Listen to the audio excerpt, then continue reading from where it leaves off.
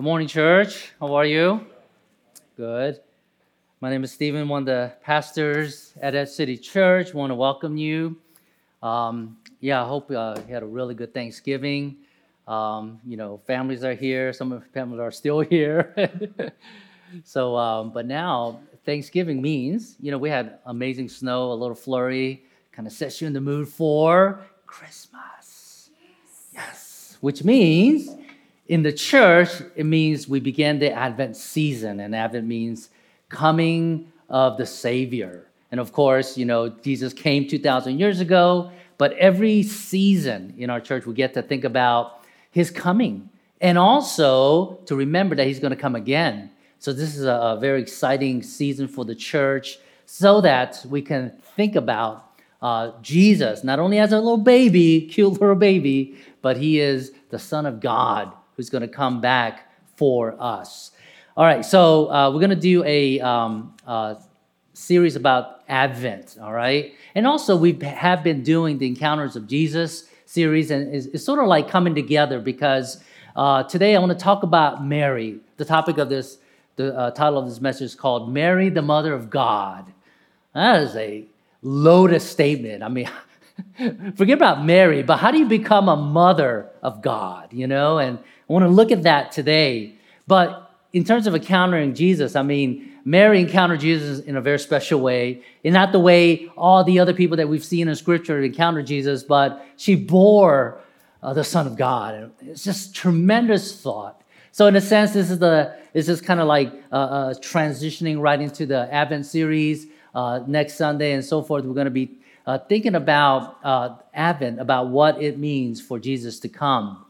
But I'm going to kind of put this together. Mary does meet Jesus before he even arrives because Gabriel, the angel, comes and says to her that you are going to bear the Son of God. It's an amazing thought. How do you become a parent to God? You think about some amazing people that have lived before us, and to be a proud parent to that kind of individual, you would have never guessed. And yet we think about Mary, and it's something that we can't comprehend thoroughly, but it's here. So let's wrestle with this text and see what we see. And in fact, in today's passage, Dr. Luke, Luke who wrote the gospel here for us, he reveals what it took to be the mother of Jesus. And that's why in the end, after all the revelation has been given, Scripture calls her the favored one, the blessed one. So what did it take for Mary to become the mother of God? And not only that, but why her? Is there some special quality about her? And we don't want to hyper-spiritualize this situation, but one thing that I want to show you is this theme that's going to come up over and over again. And this is what I want to begin and leave you with, is the fact that for Mary, again, she's a human being just like all of us. But what we see in this encounter is that she had the courage to believe the gospel. Even before the gospel was explicit. Through the message of Gabriel, she had the courage to believe what was spoken over her. All right? And think about this. The way she received that message was not this mindless faith. In some traditions and people who really don't understand Christianity, just like even the disciples, God calls you, come follow me. And the idea is that you drop everything and just like a robot, you just follow God. It's like Mary, she's sitting there, angel Gabriel says, you're going to bear a child. Okay. It just seems that way, doesn't it?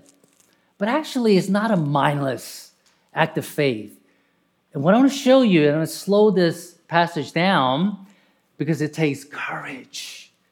And so therefore, I want to encourage you, if you really want to follow Jesus, if you really want to know what Christianity is, you know what it takes?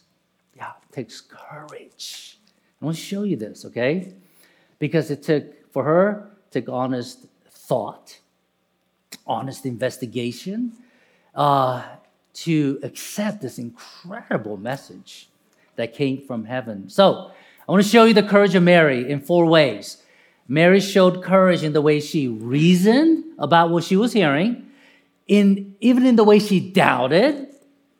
And I want to show you that it was courageous for her to surrender so that she could receive the message. And finally, it was courageous for her to gather in a community to learn more about what just happened to her, all right? So she reasoned, she also doubted, finally she surrendered, and she found a community, which in essence is the way of the gospel. So let me show you this, all right? First, Mary showed courage in the way she reasoned. So we're going to go back to verses 28 to 29. And it's just an encounter.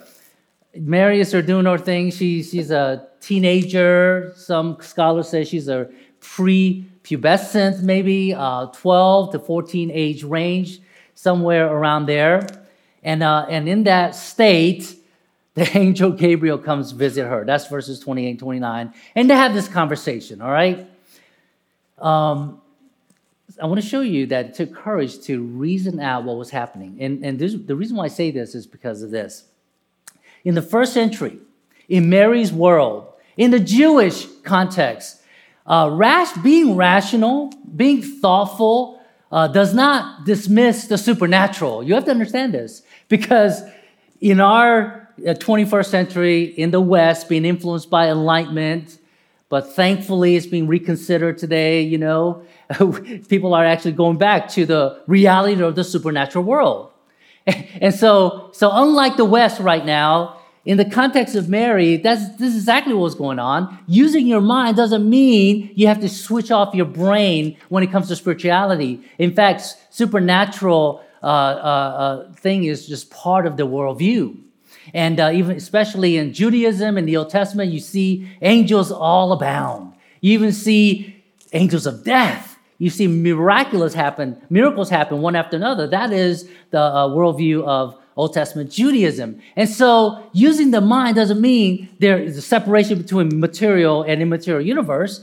Reasoning with your mind is to see an angel and not being freaked out by it. But what Mary did was she wondered and she was troubled, actually. Why was she troubled? Number one, she's not troubled because she saw an angel. That's part of life, especially in Judaism. But what was it about this encounter that, what is that, verse 28, Gabriel says, the Lord is with you, all right? Don't freak out, she says. But she was greatly troubled at the saying, and she tried to discern. She tried to think, try to ponder, try to wonder what sort of this greeting might be. So what was it about this encounter that made her think, that made her reason? Well, when the Bible mentions Gabriel, Gabriel, we don't have time to go through all this angelology kind of thing where how God created the angelic beings, but Gabriel is a pretty top angel there among the creation, among angelic creation. And what the Bible tells us about Gabriel is that there's a couple of times that he's revealed. All right? And maybe this is what Mary had in mind, because we know that Gabriel appeared about 500 years ago before this time to Daniel, who was a prophet who was in Babylon. And do you remember what happened when the angel Gabriel specifically came to Daniel? It wasn't a good meeting. And in fact, when Gabriel saw Daniel, what you'll find is that Daniel was left not only speechless, but he felt sick for a season, for a time, that he was not the same, and he was out of it, you know. And not only that, Mary knows that her relative Zechariah, who was the high priest at that temple at that time, also saw an angel of the Lord, which scholars say that was also presumably Gabriel. And you know what happened to Zechariah? This is just months before.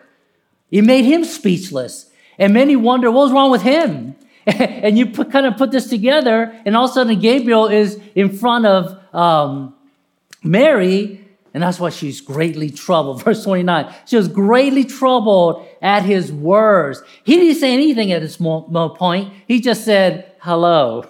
And she's like freaking out. What are you doing? I know what happened to my relative. What are you going to do to me? So in the literal sense, she's pondering. She's wondering what this meeting is going to be all about.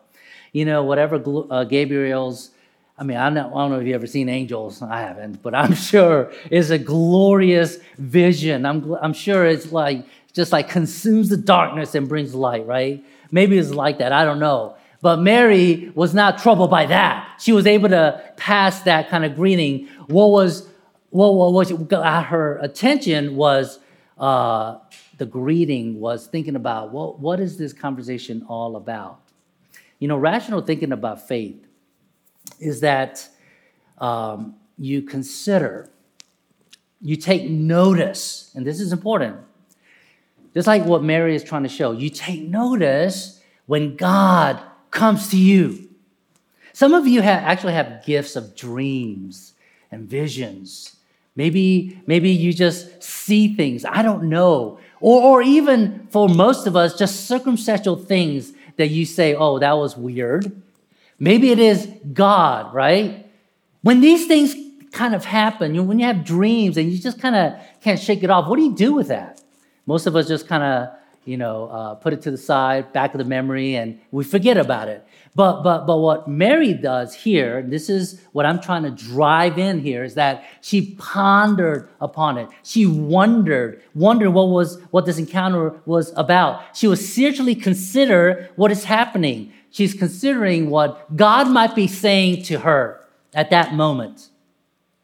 And truly, this is a very remarkable picture. Nothing has happened yet, but just that encounter and just the fact that Mary is using her mind, her rationality to understand what is happening, this is remarkable. Because remember, Mary was young, maybe 12, 13, or 14 years old, inexperienced with life and with spirituality. But what you find is that she's not this shallow teenager who only thinks about her friends. But when these things were happening and when God is kind of like trying to speak to her, she was reflective. She was meditative. She pondered and she reasoned to resolve in her mind what Gabriel's message and whatever was going to come out of his mouth, what is going to be meant for her and what he would require of her. She was deliberating this. It's just a little sentence, but you have to put yourself in her situation, and this is kind of important. So that's why I'm saying, first point, that it takes courage. Listen very carefully. It took Mary a lot of courage. It takes you and I a lot of courage to reason out your experiences when God breaks into our world. Does this happen to you? It happens all the time. But before I dive into that, but let me show you the opposite of not thinking about when God comes to you. The opposite of not thinking about it is not thinking about it. Well, no, the opposite of thinking about it is not thinking about it. And it's so easy to do that. We forget, all right? And let me tell you something. It doesn't take much courage or to do anything to ignore God's nudging. You say, it just happened. Oh, well. And it's easy to do. But to ponder, think about, journaling, writing, thinking, that takes a lot of courage. You know, when I was in Pennsylvania doing ministry, a young man in his 30s just started coming back to church. You know, it's a home, kind of like a home church, and everybody knew each other. I'm a new pastor, and they were surprised that this guy's coming back because they knew his history. And then, so I, had lunch with him, talked about, so you're coming back to church, what's going on? And he said that he was newly married, and he had 2 little boys. And at that time, he was living in Maryland, and he owned a gas station and a store, which caused him to work like ungodly hours. So one of the evenings when he was closed the shop and was going home, he was so tired. And he was driving, and then, falling asleep. He just veered off to the side and, almost fell in the ditch. But when he woke up, there was a tree standing right in front of him. And what do? You just slam on the brake, and luckily the car just stopped inches before he hit the tree. And he told me, I still remember just the the passion that he had. He said he gripped, like, talk about white knuckling. His knuckles were like glued and seared to the steering wheel. And he seemed like he was there for hours. But his life flashed before his eyes. And he knew that God was calling him and just saying, take stock of your life. And, maybe you hear these kinds of stories. Maybe it happened to you, I don't know. But this guy, he was impressive because what did he do? Well, he actually did something. He took the courage to sell his business, move back home in PA, find another career, had less money, but he got to spend time with his family. And even now, currently, he's serving faithfully in the church. And he really did something about that. And that's courageous, folks. God does this all the time, by the way. Boy, I know God is speaking to you in some way. Visions, dreams, I don't know. Circumstances, those annoying coworkers, I don't know. But God's saying something. Are we listening? Do we? See, it's easy to just dismiss these things. But it's hard to think about it. All right? It's hard to think about it and wonder, what is God saying? All right, so let me continue. Mary showed a lot of courage in the way she responded, all right? In the way she reasoned. So God caught her attention, she reasoned it. Secondly, Mary showed a lot of courage in the way she doubted. Yes, even in the way she doubted. Let me show you this. I want you to note that Mary is not doubting the presence of Gabriel coming to her. I try to establish the fact when supernatural and angel and when these things happen is not a big deal, all right? That's not what freaks her out. But what she took note was the message that was delivered by Gabriel. And the message that which is the annunciation, which is a fancy speak of, to say it's an announcement. God sends an angel, the highest form of angel, to give an important announcement and deliver an important message to Mary. When she heard that message, it troubled her and she doubted, right? So, what was the message? Think about this. And put yourself in her situation. You receive a message that you're going to conceive a son, not by natural means, but through the power of the Spirit, and you're going to call him Jesus. And Matthew tells us that name Jesus, which was a very common name in Palestine, that name Jesus specifically means he will save his people from their sins, all right?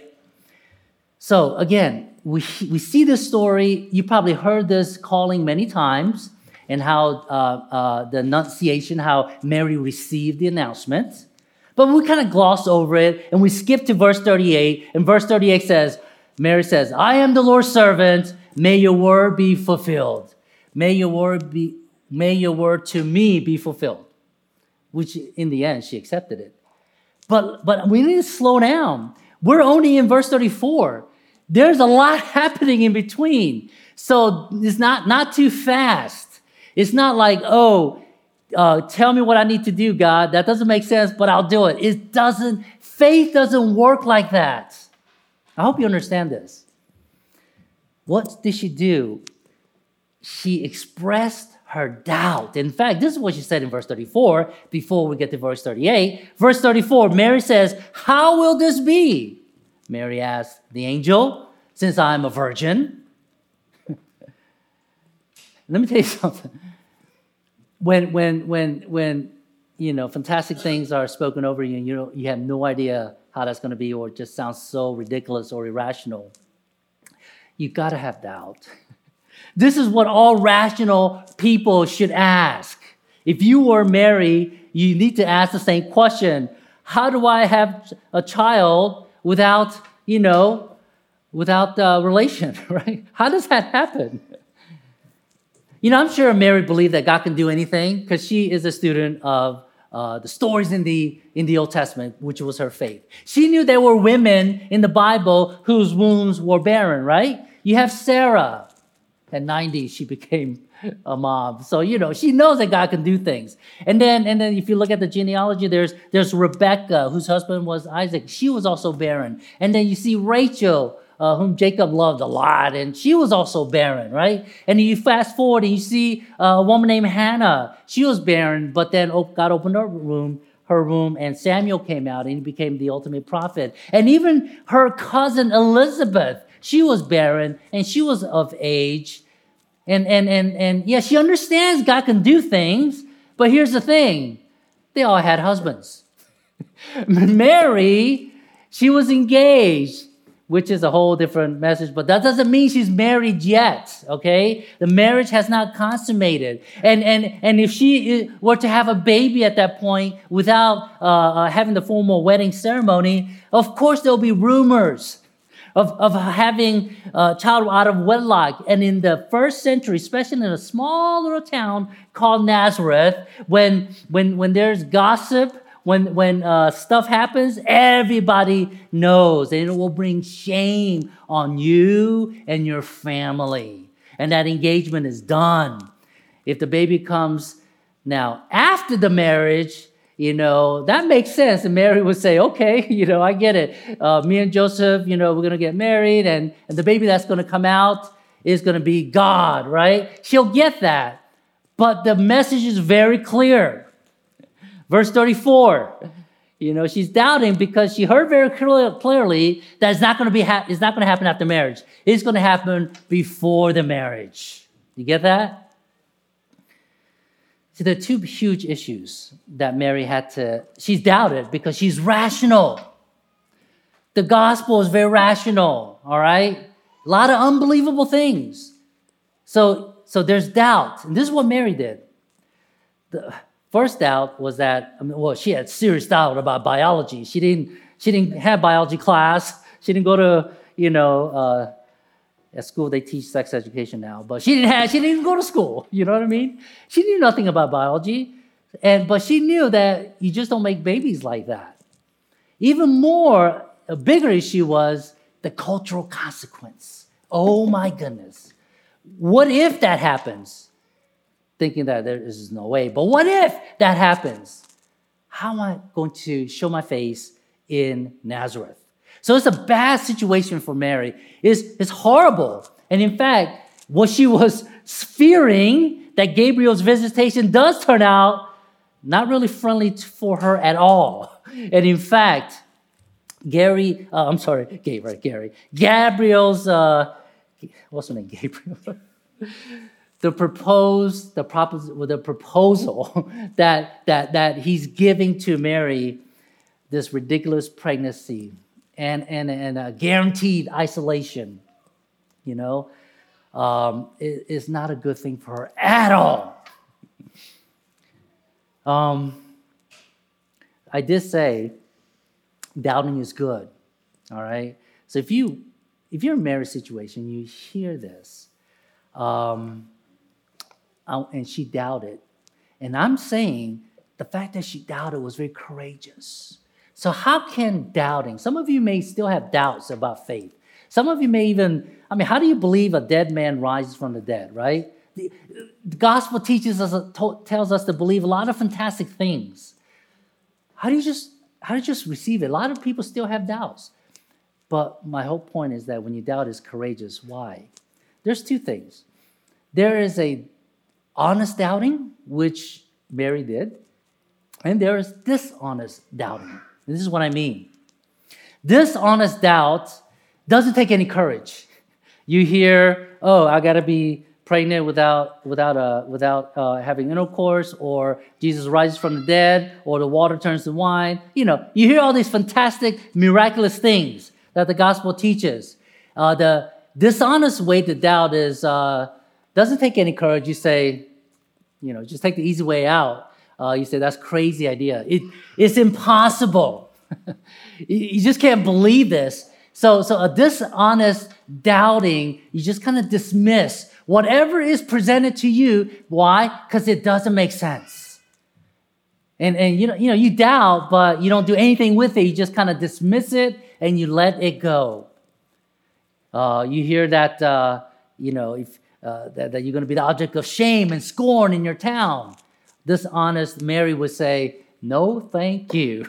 I need my social life. I don't want to be alone. And, so that is an easy way to dismiss what Gabriel proposed to her, those two propositions, right? And that's an easy way to do it, and we wouldn't have the rest of the story. But Mary was very courageous because she actually had honest doubt. And this is what we see. Honest doubt takes courage. Why? Because it takes a lot of courage to think about this. To consider what you once thought was impossible. Honest doubt opens up a plausibility of a possibility that it could happen. Does that make sense? And it takes a lot of courage to believe that. When you doubt, honest doubting, it forces you to ask real questions. And when you start asking real questions about something that seems impossible, you know what it does? It makes you vulnerable. And here's why. Because honest doubting asks questions for information. And here's the thing. That will leave you open to the possibility of an answer that you might be satisfied with. And if you're satisfied with that kind of belief, then it will shift your view. It may even change your mind. So you end up believing impossible things. And that's scary sometimes, a lot of times actually. So as a result, like Mary, when honest doubt happens, it leads you to be open to what? To new thoughts, to new ideas, and maybe to new beliefs. Wow.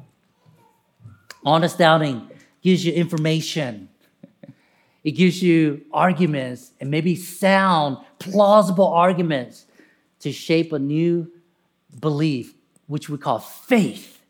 From your old way of understanding things, of God, of angels, of supernatural, of afterlife, it could actually shift that and make you believe that it exists.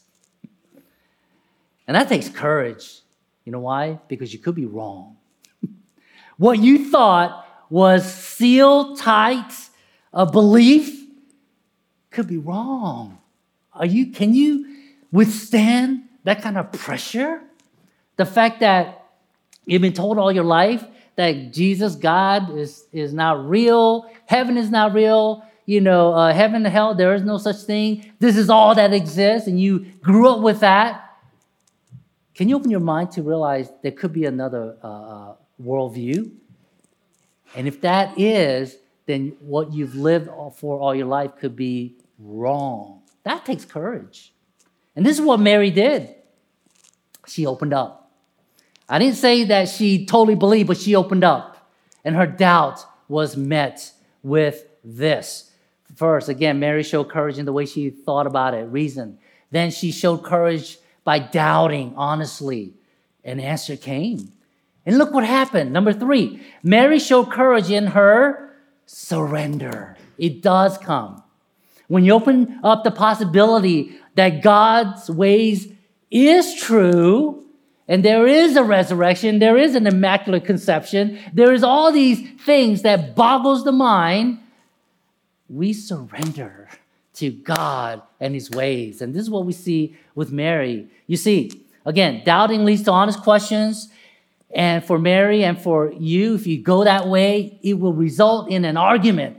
That is not, flippant or a fairy tale, but it is a rational, plausible argument. And if you get it, it's going to change your understanding. So Gabriel's proposition wasn't ridiculous after all. She got it. The answer to biology. How am I going to have a baby when I'm still a virgin? And the answer is the Holy Spirit is going to come over you and cause this birth. She knows that God can do everything, bring dead womb to life. And she doesn't really know exactly the meticulous details of how that works, but she got it and she accepted it. The answer to being part of this cancel culture and she's going to be a laughingstock in Nazareth, Gabriel says, go out and hang out with your relative Elizabeth. That was enough for her. And we're going to see her doing that later on. She surrendered, but it took process. Then she comes to the conclusion, and she says, nothing is impossible with God. Right? Isn't that amazing? And that's why you get verse 38.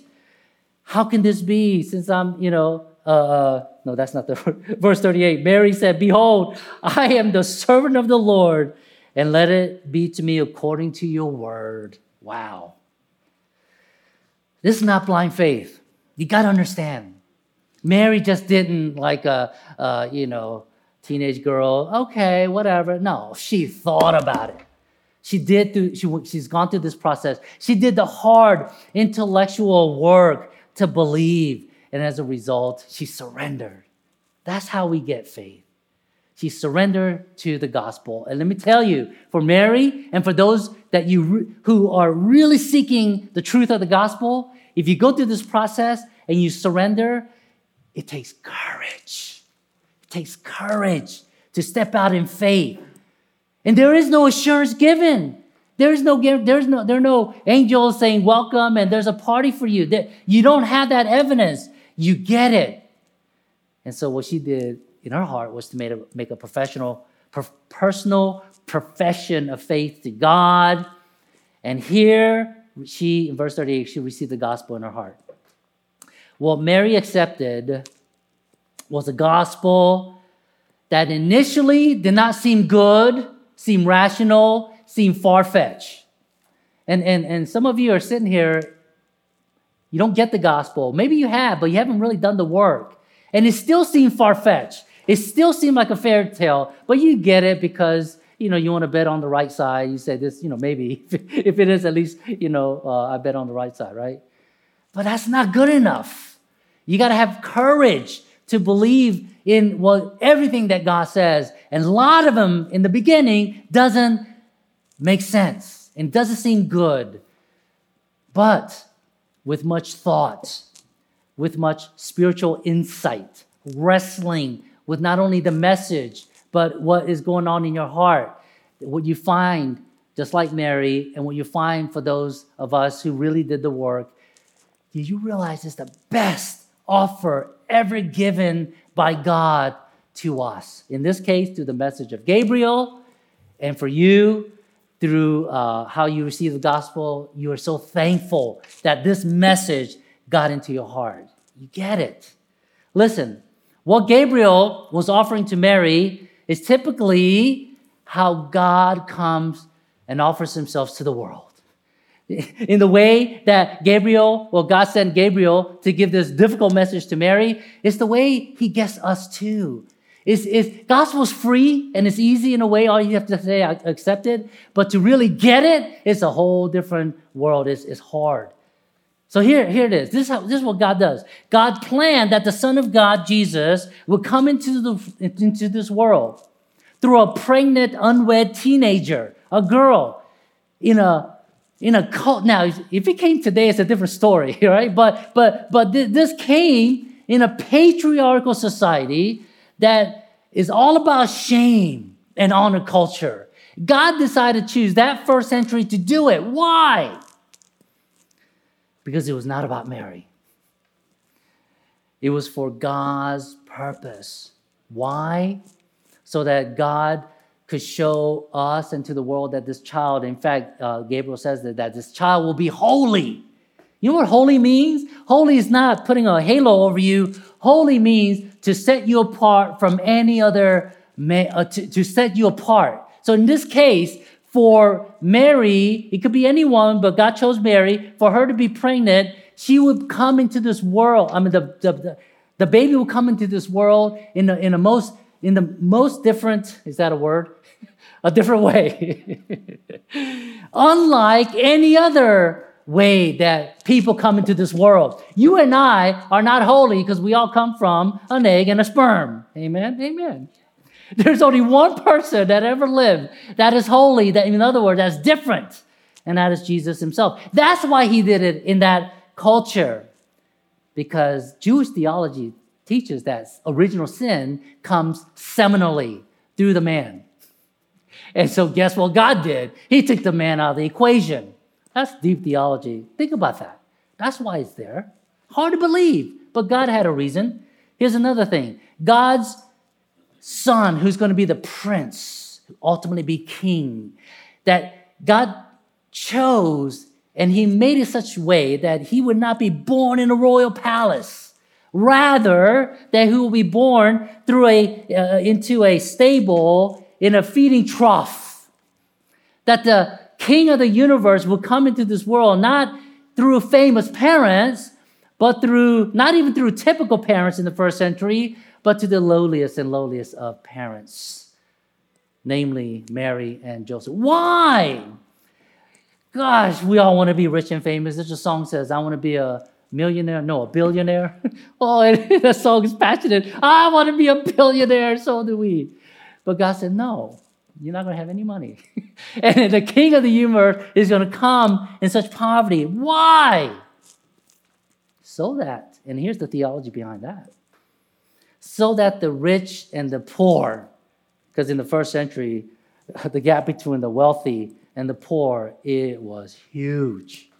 And the reason why God chose the poor rather than the rich is to show that both the rich and the poor and the few that are in between can have equal access to salvation. Because prior, being rich, you're favored by God. That was the theology. But God shows that being rich does not guarantee salvation. That was huge. And God is showing that being poor does not exclude you from salvation. You get that? This is what God was teaching us. And he's teaching us that these extremes are not the way to get to God, but there's another standard. It's called grace. That's a whole different thing. One more. God is showing that the pattern to win this world so that people can know that God has saved the world through Jesus Christ is through weakness, is through suffering, is through death on the cross. Not through military might, not through partisan politics or legislation, not through power, but through weakness. Oh, why? Because God is trying to teach us that to get to glory is through suffering. Honestly, it doesn't make sense to me. I don't like it. You and I don't like suffering. I'm allergic to suffering, by the way. How many of you are allergic to suffering? Well, when's it going to end? But God says, too bad. It is through suffering where I'm going to be sanctified and I'm going to see the glory of God. It is through the cross that there's a resurrection. I don't get it. I'll still never understand it. I shouldn't say this too much, but there's a part of me that I wish I could preach health, wealth, prosperity so that everybody would be happy. But that's not true. This is the real gospel. This is the real prosperity. You go through suffering, and no one is exempt through that, even the Son of God. That's what he's trying to teach us. So, do you have courage to surrender to that kind of gospel? That's a whole different issue now. This is the gospel that Mary decided to take on. And let me finish with this, that Mary not only thought about it, right? Not only doubted, and she got a different answer, but when she got it, she may not have liked it, but she surrendered. And finally, Mary showed a lot of courage by finding her community. Let me just say one thing about this. If you got this, I hear people say, I became a Christian, I'll sit in my room because they're introverts. We have a lot of introverts. And I read from Genesis to Revelation, and I believed. I really did hear several stories like that. I'm like, wow. But that's not good enough. I don't know how you became a Christian, but you can't, even if you're extreme introverted or you don't like people, whatever it is, here's the thing. You need to be in community. Because only in the community of like-minded believers, can you take what God has taught you, what you have felt, the doubts that you have, only in community can you get a resolve where you get it. Mary just got confronted by Gabriel, this incredible news, and through the process, she got it. But how is she going to act it out and live it out so that it will continue to be with her for the rest of her life? She needed community to affirm that in her. And who is her community? Elizabeth. Angel said, go to Elizabeth. She's 6 months pregnant. And guess how long? And so Mary left Nazareth, hung out with her for 3 months. What do you think they did? Zechariah was there. He's finally talking, and the community was there. And they loved on Mary.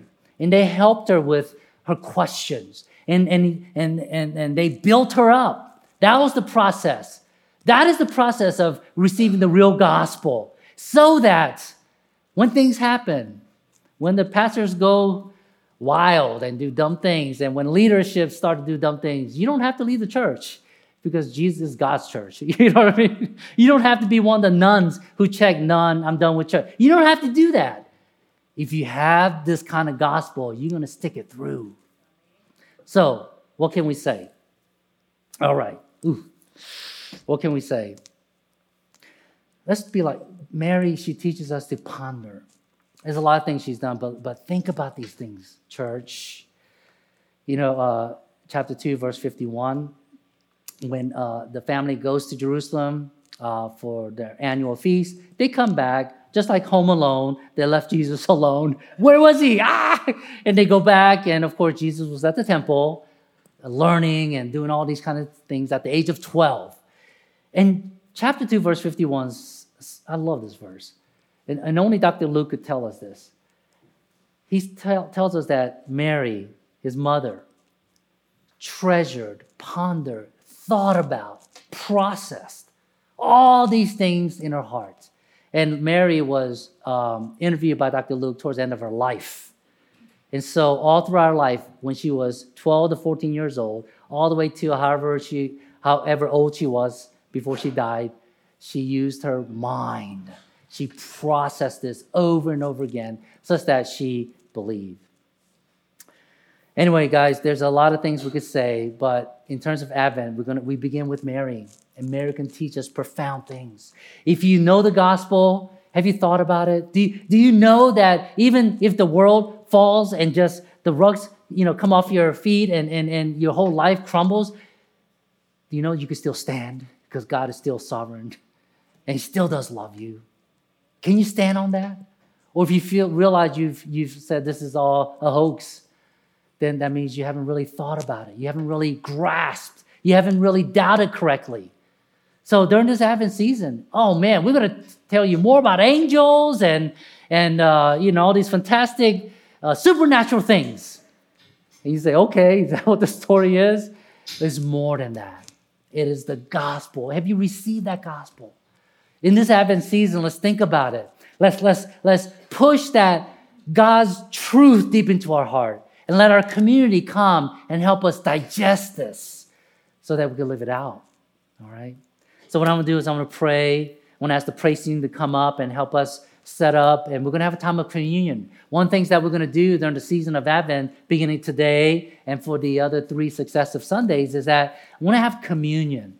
Want to take the Lord's Supper together as a church and community, and we want to process this. And in fact, what you see before us, and we do this once a month, and we just kind of do it in a religious sense, but doesn't have to be religious.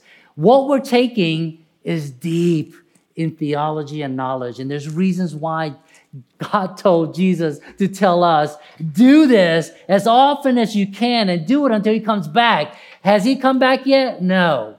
So we got to keep doing it. Why? Go figure it out. I can tell you why, but go figure it out. Ponder upon it. Take these elements and wonder why I have to eat this every time. And during these few weeks, we're going to get to do this. We get to do this every week because there's gospel in there. There's gospel there for you. And maybe as you're taking it, you get it. Maybe a light bulb will shine. You say, I get it. maybe the questions that you've had, and wondering why these things had to happen, you finally get it. This is what it's all about. So I want to pray. I want to ask the communion ushers to come up and help me set up here. As I pray, let's prepare our hearts. Father, I thank you that we can hear the Advent message. I thank you for your servant Mary, whom the history has called her blessed, not because she's special in any way, but because she had the courage to believe. She had the courage to receive the gospel before it was explicated in tangible ways that we can try to understand. But she got it. Maybe she didn't get all of it, but she received it. I pray that we, especially in our church, those who follow Jesus, that we get it. And I pray for those who are seeking you, that they will get the gospel too, that it will go deep into their hearts, that they would understand why they do what they do. I pray, Father, that you bless the communion time here. Pray that you would bless our time as we take communion, and may you make this communion holy. May this time be separate, set apart for your people to know you today. In Jesus' name we pray. Amen.